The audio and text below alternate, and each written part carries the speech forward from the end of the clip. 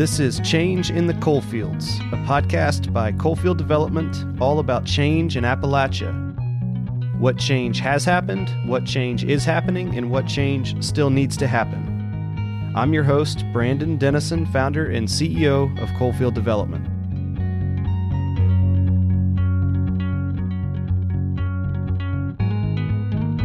I'm really excited to have with us Mr. Dee Davis. Dee is the founder and president of the Center for Rural Strategies. He has been active on many boards and many efforts on behalf of rural America generally, Appalachia specifically, and also done a lot of work for the arts and journalism sectors. I'm not being flattering when I say Dee is really something of a living legend when it comes to Central Appalachia and creative endeavors here in the region. So Dee, thank you so much for your time today. Yeah, I don't think it's flattering. I just think that means I'm old. It's good to be here, Brandon. I'm happy to be in this conversation. Tell us, did you grow up in Kentucky? I did. I grew up in Hazard, which is 30 miles from Whitesburg, where I live and work now. I know when I was moving from Hazard to Whitesburg that would be good. That would improve the IQ of both towns. And so I think I've endeavored to do that. And growing up in Hazard, was your family connected to the coal industry? Not really. I mean, everybody's connected in some ways, but my grandfather came in on the railroad. He was an orphan who came up from a lot of the people from the coal operations in Alabama. So he came from Georgia and Alabama working on the railroad and played a saxophone in a honky-tonk band and studied electronics by mail and ended up creating a radio repair shop and then the cable system for Hazard. My other grandfather was a merchant, and the two of them kind of joined in partnership when my folks got married and created a furniture store. And so I grew up in the moving furniture in the furniture business from the time I was in seventh grade. I delivered linoleum rugs and warm morning heaters to a lot of families, a lot of coal mining families all around the area. So we were all pretty connected to the coal industry in lots of different ways. And I can remember being a kid when everybody was burning coal and you walk down the streets, main streets in Hazard, and you'd feel, you'd see the billowing smoke and you'd smell it. And then you would see a lot of miners who'd been crippled up. There was no way to take care of them other than they'd be on the street with a coffee can, shaking it, waiting for people to drop coins in as they pass by. And at that time, pre-Walmart, downtowns were where everybody was. And so it would be like pushing through a mall, I guess now, or somewhere 3-4 people across all the time on the streets. And it was pretty crowded. So it's a different era now when you go down on these main streets in Kentucky or West Virginia or Virginia, and you see them all hollowed out and you see the streets empty. When you try to explain that to somebody, you feel like a relic. Did your family think of themselves as entrepreneurs? I think they probably just thought of themselves as trying to make a living, try to lead a decent life. I had one granddad who took care of me. He played second base on the city ball team. And my dad would listen to records about salesmanship. And so I think he wanted to be able to look in the eye and sell you a television set or a mattress. And my other grandfather, who ran the radio shop and did the cable system, it was just since he was from the South, it was a gathering place. So many people in the coal fields came from places like Alabama and Georgia, and they would congregate at his store and just talk Southern. They loved to hear the accent and talk to each other. And I think both black and white would get there and they would recount the news of the day. And it didn't seem like it was substantially different from anybody else's news, except it came in a different language. And I remember getting to sit in his store and just kind of all that conversation, and I value it now. Would they talk politics or would they stay away from politics? No, I mean, they talk everything. I spent a lot of time around older men listening to politics from the time I was in grade school, I think. And then by the time I was in high school, I was working in different campaigns. And so I valued listening to these, I guess it was problem solving in a different way, what the intricacies were of getting out the vote or why somebody should be for this person and not that person, and even up to buying half pints to give out on election day. So I think back to all that time, and to me, it's kind of as growing up here and being around all that was like getting to go to Disneyland, right? It was like being able to be in rich conversations and to see history unfold. I asked the question because I feel like today in community development, there's so much focus on entrepreneurship and maybe an assumption that it's harder to do in an Appalachian context than other places. I don't personally think that's true. Maybe it looks a little bit different here. I think as a people, we have the entrepreneurial vein. Maybe we just need better systems to draw that out. Yeah, I think people have the instinct, how to make a buck, how to get your goods and services to market, how to tell the story so that somebody will want to trade with you. I think all that is a kind of a community transaction. It's a cultural transaction, and it's a business transaction. How we find a way to take care of each other, look after each other, and make a buck at the same time. So you are a fantastic writer. I've read over the years a lot of what you've written and still write. I'm curious how you, as a youngster, how you came to love writing and words and reading and storytelling. Maybe you just gave us a little bit of insight. I wonder if you can go deeper on that.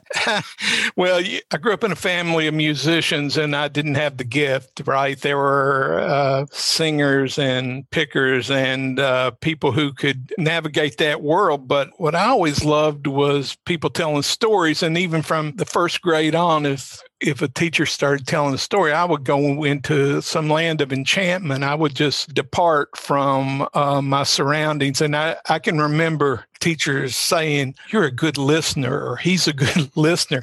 And it would not be something I could control. It was something I couldn't avoid. And I think in some ways, just loving to hear people tell stories made me want to tell stories and made me want to lift up stories that other people were good at telling. And so I think in a way, one of the great benefits of living in a place like Appalachia from Pennsylvania to Alabama is that there are all these people who have a cool way of talking about life and experience and challenge.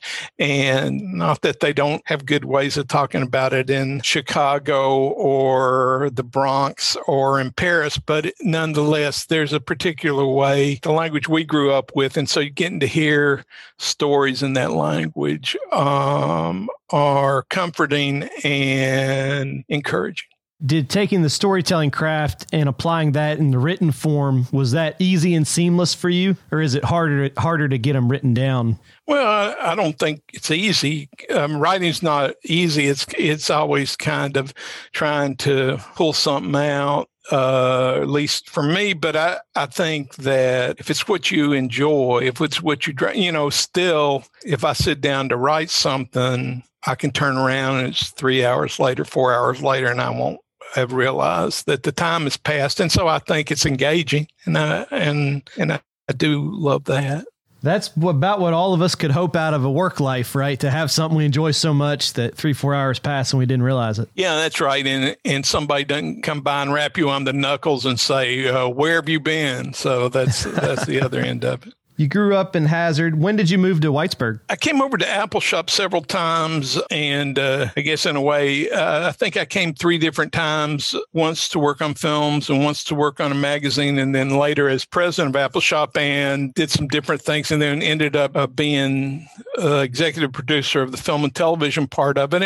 And ended up working there from off and on for maybe 25 years. So it was a lot of time. And so first time I came, I was 22, I think. Then we started Rural Strategies about 20 years ago. So I just moved down the street. Just in case folks listening aren't familiar, could you just say a little bit about what Appalshop is, what it does? Appalshop is a cultural center that started as a film workshop to train young Appalachian people in the filmmaking craft for jobs in an industry that turned out wasn't here. So it was once again training people for jobs they'd have to leave to enjoy. Early on, it was reincorporated from Community Film Workshop of Appalachia to Appalshop as not just training center, but as a production facility. And then later people came with ideas, start a theater company, start a record company, start a magazine's photography project, a radio station. And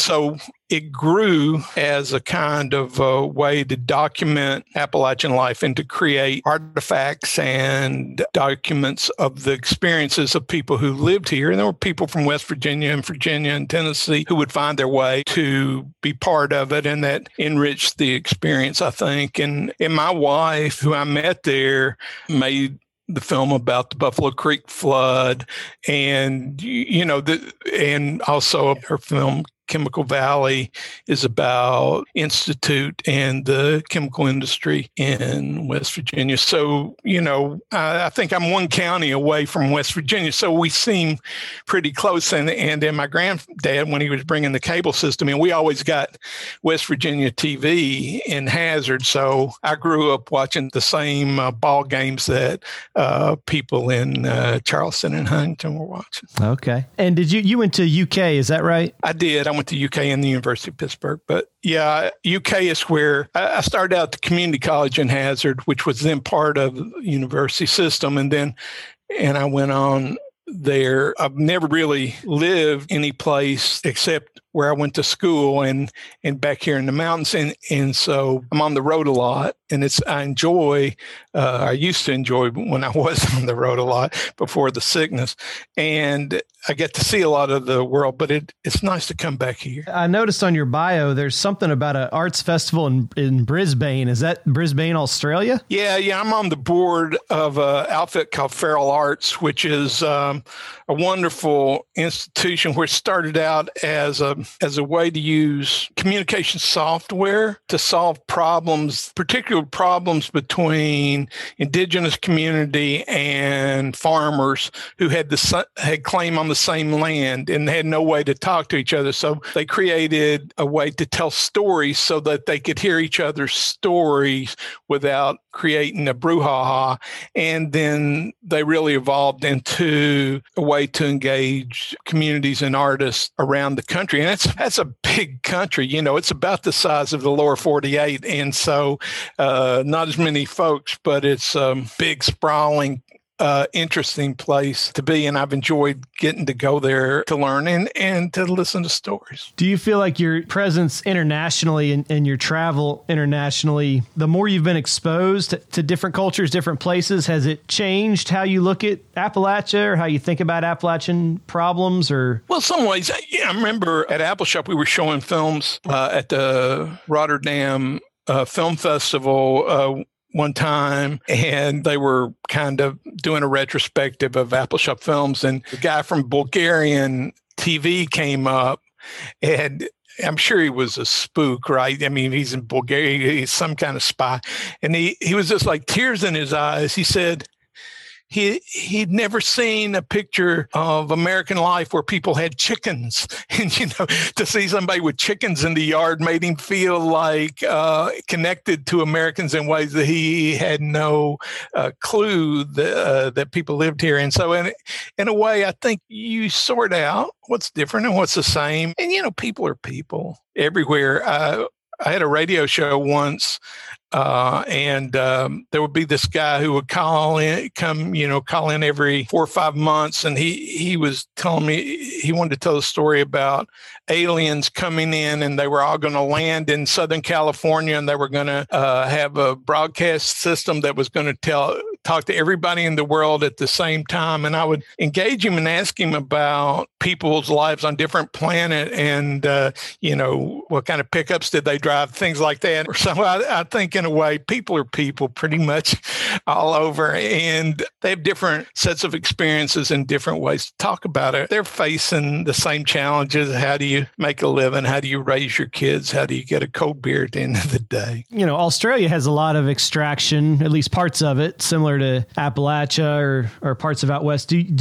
Are there any key similarities or differences with other extractive areas that you visited? In lots of ways, because there's so much coal in Australia and because they're so close to the Chinese market, which has been the most robust coal market, that they have continued there, even when a lot of European countries or other countries were cutting back on production and consumption. And though Australia has cut back on consuming coal, they certainly have created these big mines and big systems to export it. And it's been a huge part of their political landscape, because even when the industry has had a lot of kind of controversy or hit the skids in terms of national acceptance, you've seen politicians go around with a lump of coal and talk about men's jobs and how important it is. And that seems to win the political argument with voters in the same way that we see it here. I mean, the reality now is the coal industry is somewhat necrotic here in the central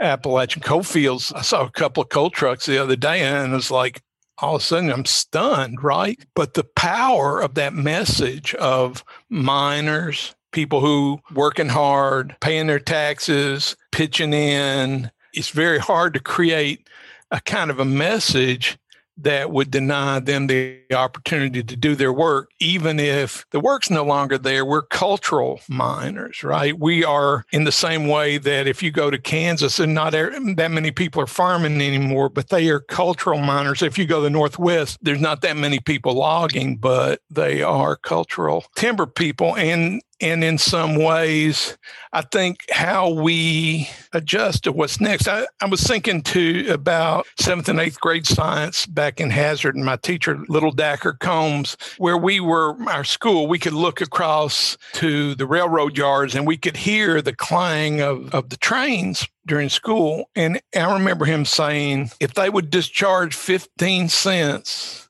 a coal car for every load of coal they take out of here, we'd have enough money in our schools to have Bunsen burners on every desk. And it's like, I so wanted the Bunsen burner on my desk. I would probably just lit the hair on fire of the girl in front of me. But I was like, that was so exciting. And I thought about, early on, I was a real advocate of severance taxes in ways. And, when they did bring severance taxes in Kentucky, it was very exciting. First, they were going to create new ways for development, and they were going to keep it out of the hands of local politicians, but that eroded. And before long, they were buying ball shoes and, to make sure that when teams would go play in Louisville, they wouldn't look poor. And, it was like all of a sudden the idea of infrastructure or capacity investment that could actually transform our life here ended up just being putting all your money in a 82 Mercury Monarch that's going to be on blocks, someday. And I think in some ways that's hard to be able to make the kind of investment that's really going to pay off, because the world's changing. It's a risk. It's, you're betting on something. But the other thing is, in a place like ours where there is so much need and people have lived hard, they deserve a good shot and they deserve a good living. It's hard to know what's the smartest investment. In your role as a journalist, as a researcher, as an Appalachian person who's been involved in campaigns at different points in time, there's a stereotype that Appalachia has a lot of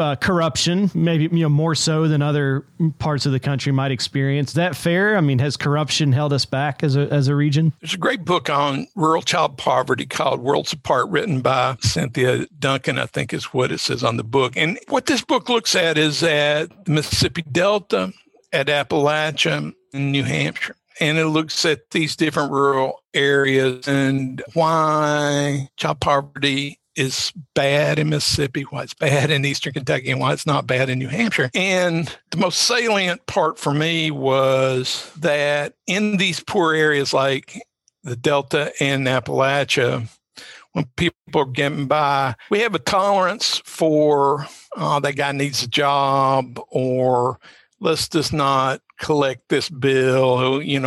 Those folks are not doing good. And so there are these little petty corruptions where one or two might not have been too bad, and it might not be so different than what they're doing in Chicago or other urban neighborhoods, but the margins are so low in our places. We might have enough to get by and to do well, but if we start knocking down, we end up not being able to take as good care of ourselves as we need. And in New Hampshire, where she saw that there was a very high intolerance to any kind of corruption, and though those communities weren't wealthy, they were able to generate enough to take care of schools and roads and infrastructure. So I don't know. I don't think we're any more corrupt than other places, but I do think we have developed a tolerance over an aversion to dealing with small sums disappearing. Sometimes it even originates with good intentions. What one person calls corruption, another person might call good friendship, right? I mean, yeah. Let's just help. I just need to help that guy out. And I think Sinclair Lewis says every label's a libel. I don't want to say it's like that everywhere in every community, but I just say that as a general way of looking at it, I think we could be tougher on ourselves. You work on development. You had all these successes, and we look at a lot of rural communities around the country and across the borders, and the kinds of things that we see might be slightly different, but probably not unusual to you. But there was a time when you had this traditional industry like coal or farming that would keep the communities going. And then when people saw that it was going to disappear, they started investing in different kinds of widget factories and ways that they could either subsidize or attract an industry from a different kind of community that would come in for cheaper wages. And now we're in a situation where the widgets are all being made in some other country. Our traditional industry is falling on hard times. So when I think about what's really available and what can be the driver in the next manifestation of the American economy in a knowledge-based economy, what I really see is that our advantage is taking care of ourselves, taking care of our communities. If we can make our communities the best communities to live in, well, that gives us an edge. There are a lot of people who would love to live in West Virginia. A lot of people have had to leave West Virginia because they couldn't make a living. There's a lot of people who've left Kentucky and Virginia and Tennessee that love to come back if they could just get a few things straight. If there was some amenities, if there was the broadband and good health care and good schools and some kind of cultural life that made it entertaining. In a way, in an economy where more and more we're going to approximate density by using technology, and where we're going to be creating the next industries from our laptops, then the real opportunity to create new industry doesn't have to be tied to one location or one industry in the same way that it was before. And if you look at really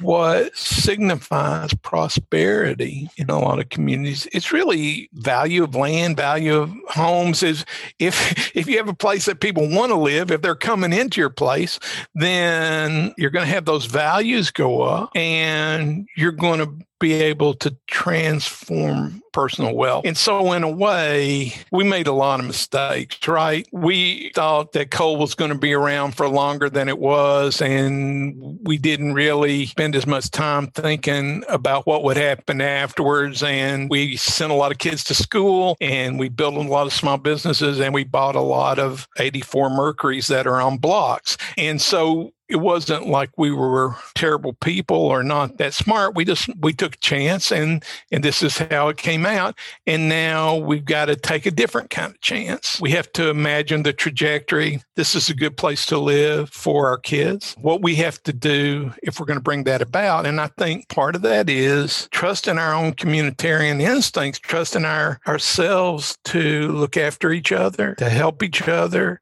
to make a place good to live in, to try to use the precious resources that we do get from our tax base, from investments like we're now seeing with the American Rescue Plan, and use that money smartly. Use that money not for next week or for next year, but to use it in a way that'll benefit folks who will come along next. And it needs to be attractive for all different kinds of people, right? I mean, I wonder, over the course of your lifetime, have you seen Appalachia get more welcoming or less welcoming? Talking about diversity here, or a mix of the two? When I got to Whitesburg, it was pretty white. Hazard was the most diverse town in the coal fields. You mentioned your grandpa's radio shop. People would gather and talk. Yeah, that's right. You said both white and black, right? That's right. And my grandmother, saintly woman who grew up in Alabama, she would have a little table in a dining nook, and I would go in and listen to stories, and there would be all these women, black and white, there telling stories, drinking coffee, smoking Viceroys and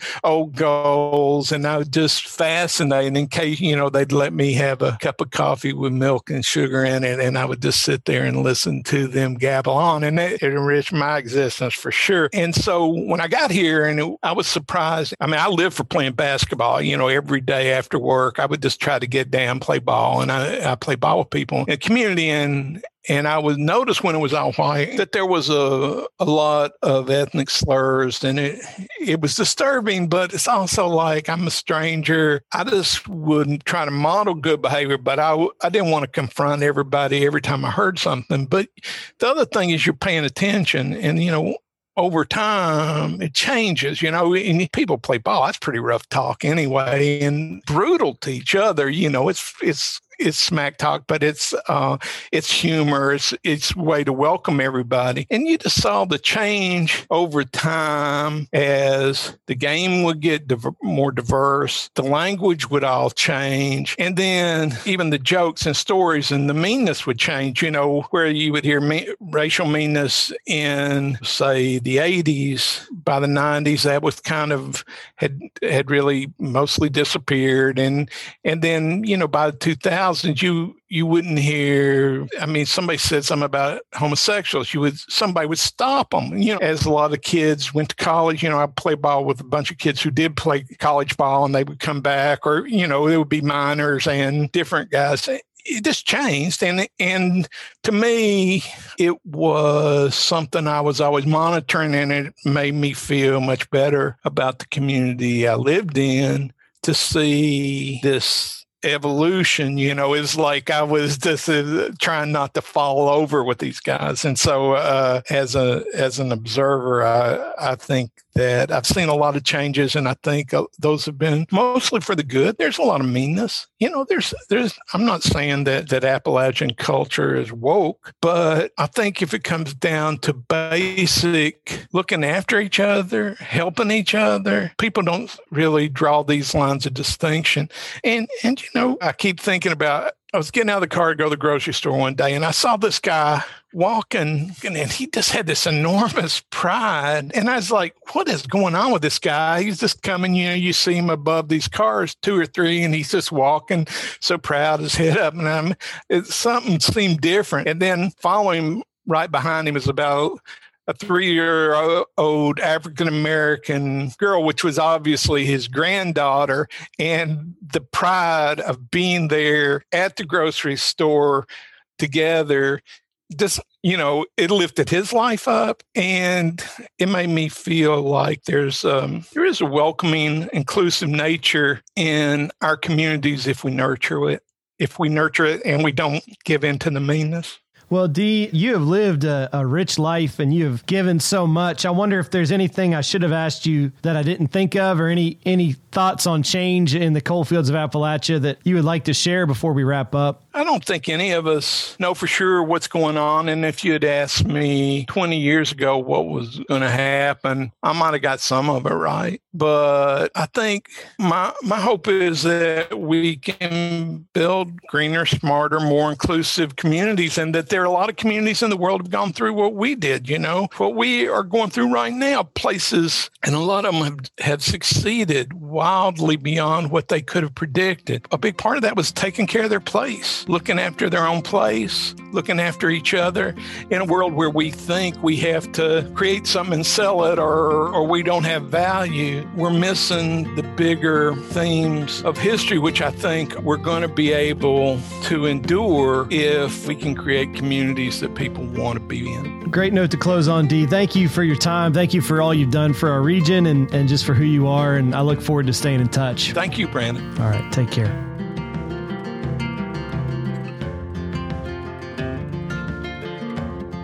Change in the Coalfields is a podcast created by Coalfield Development at the West Edge Factory in Huntington, West Virginia. This episode was hosted by Brandon Dennison and produced and edited by JJN Multimedia. Become a part of our mission to rebuild the Appalachian economy by going to our website, coalfield-development.org, to make a donation. You can email us anytime at info@coalfield-development.org and subscribe to our newsletter for up-to-date information on the podcast. You can follow us on Instagram, Facebook, Twitter, and LinkedIn by searching for Coalfield Development. Check back soon for more episodes.